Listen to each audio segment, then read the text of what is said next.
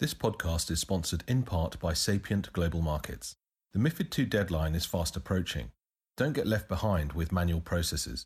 Let Sapient CMRS solve complex operational challenges such as larger data volumes, real-time reporting, greater transparency, and much more. Is your firm prepared for MiFID II? Visit sapientcmrs.com today to see how our integrated reporting solution can help your firm save time and money.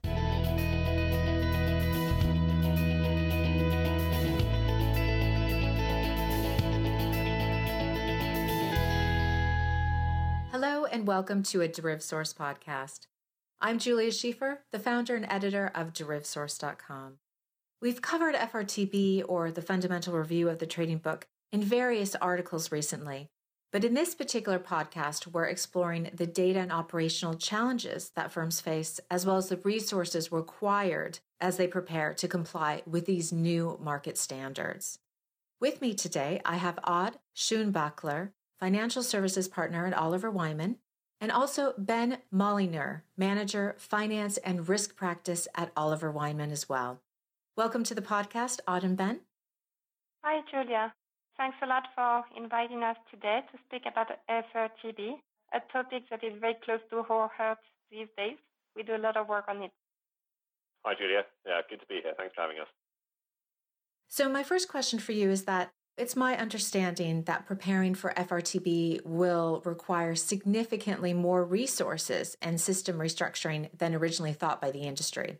In your views, what are the biggest challenges that firms face as they prepare for compliance? I think that's a very true statement that FRTB will require more and more resources going forward, and that, in our opinion and discussing with our clients, there had been some kind of underestimation maybe of the materiality of the change to happen and how big will be the effort to be furnished by the banks. In terms of challenge, what we see as the major one coming into the picture is certainly more on the operational side. FRTB is a regulatory reform that will touch on methodologies, but much more beyond that, it will have very large implication in the way the bank will set up their trading activities going forward, because it will mainly have them to switch the monitoring of trading capital from a portfolio level, as we had until nowadays under the VaR regime, to a desk level. So all of a sudden, for the major actors of the industry, you need to switch from an environment where, instead of, for instance, doing one reporting at the end of the day, if you're a large institution, you will have close to 100 desks under FRTB. So you're going to have to produce about 100 reports instead of one at the end of the day. So there's a major shift in terms of the amount of calculation to be performed, the amount of reporting and analysis to be performed. And as you can imagine, this creates a lot of need for additional IT system change, but also bringing new people who can follow up with the new monitoring requirements and analysis requirements. An extra aspect of the operational challenges that institutions also have to consider, it's about the implication with regard to the trading resources, so the pure human capital consideration. FRTB is creating the need to define some new functions. So a bank will have to elect a new desk head per FRTB desk. So there will be the need to designate those new desk heads on the trading floor. And there will be a need to a much stronger environment to monitor the data and the analytics.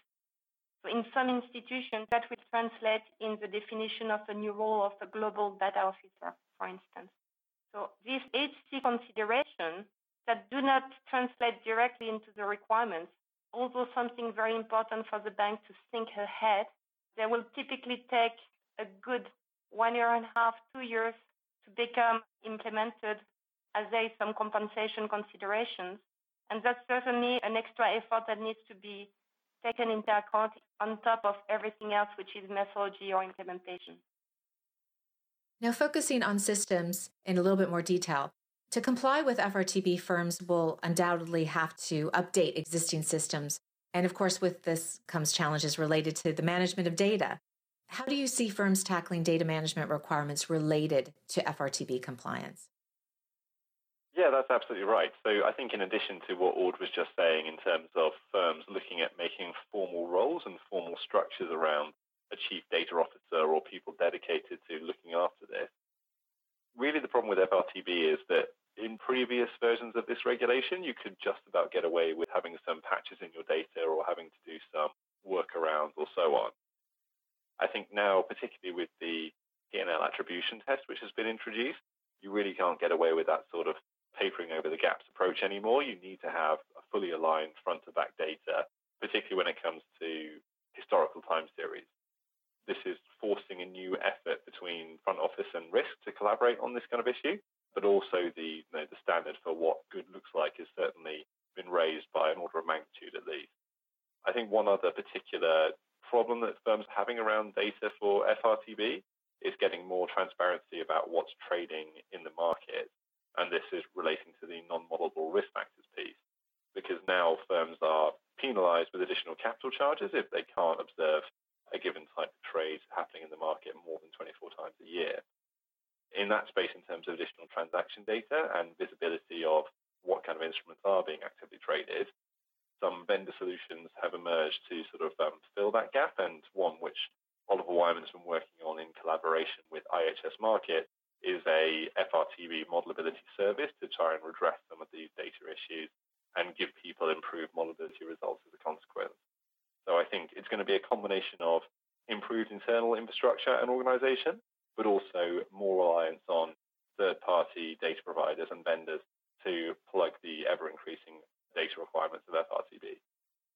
Just to add to Ben's point on the need for front to risk to back alignment of the calculation under FRTB, which is one of the biggest challenges actually of this new regime. On top of the data framework, where there is a need for consistency in the data between front, risk, and finance, there's also a need that is created in terms of a better alignment between the pricing functionality between these three departments. And as Ben was mentioning, that creates the need for several institutions to rethink their IT infrastructure. We recently performed a survey with leading industry participants on their progress on FRTB. And it happens that this redesign of IT architecture is really at the heart of their program at this point in time. Just to give you an overview, for about 1/3 of the survey participants, they told us that because of FRTB, but also in the spirit of all the new regulation coming on the trading activities, they are currently undertaking a fundamental redesign of their IT architecture. For the rest of the survey participants, the plan is more to leverage what they already have, not going totally for the big bang, but trying to leverage their existing system. But they all recognize that there will be a need for a material investment into their IT architecture to be able to pass the advanced approach under FRTB as much as possible. And looking ahead to the rest of the year, what will be the biggest focus for most firms in 2017 as they continue their preparations for FRTB? I can see two major areas of focus, and Ben will be likely to complete after me. The first one, I think, it's keeping the good progress that has been done on the methodologies over 2017.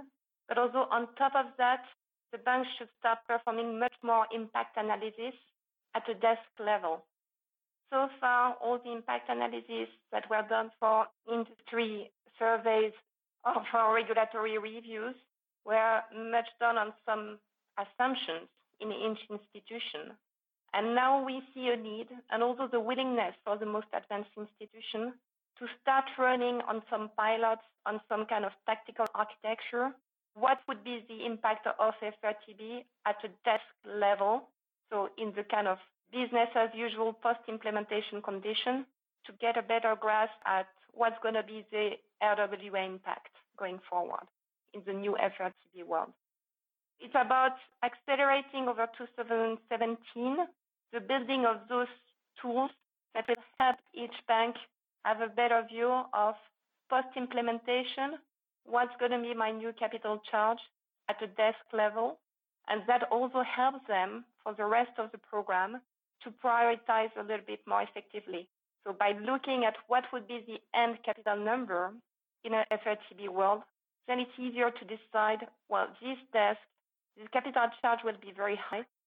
I think that if I prioritize my efforts in terms of collecting additional data, refining pricing models to better pass the eligibility test, I've got a chance to pass them, and given the materiality of the position, that should be a priority effort for me.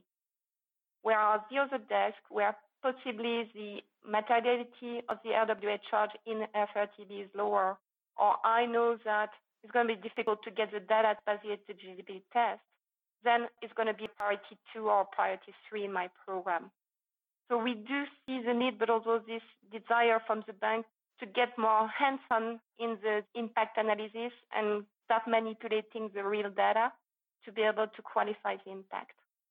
The other challenge I can see an area of focus for this year, that's about securing the budgets and the resources for FRTB, especially in a situation where the final text is still not totally on the paper. We are still waiting for some clarification from the regulator in terms of what's going to be the final rules.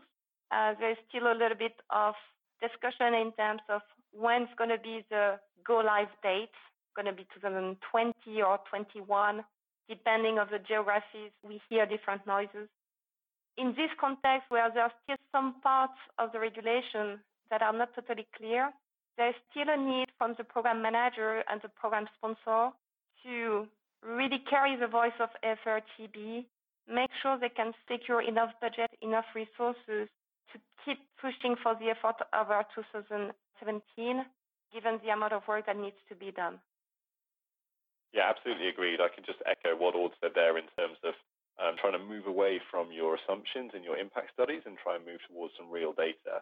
I think getting that assurance and getting the additional granularity to the desk level, that's going to be critical for making decisions. And so that's where banks should be prioritizing their efforts this year. Thank you. I think that's an excellent point to end on. Aude and Ben, thank you for sharing your insight with us today in this podcast. Thanks a lot, Julia. That was a pleasure. And as always, listeners, you can find more information on this topic and the full transcript via our podcast show notes page on DerivSource.com. Thank you for listening. Join us next time.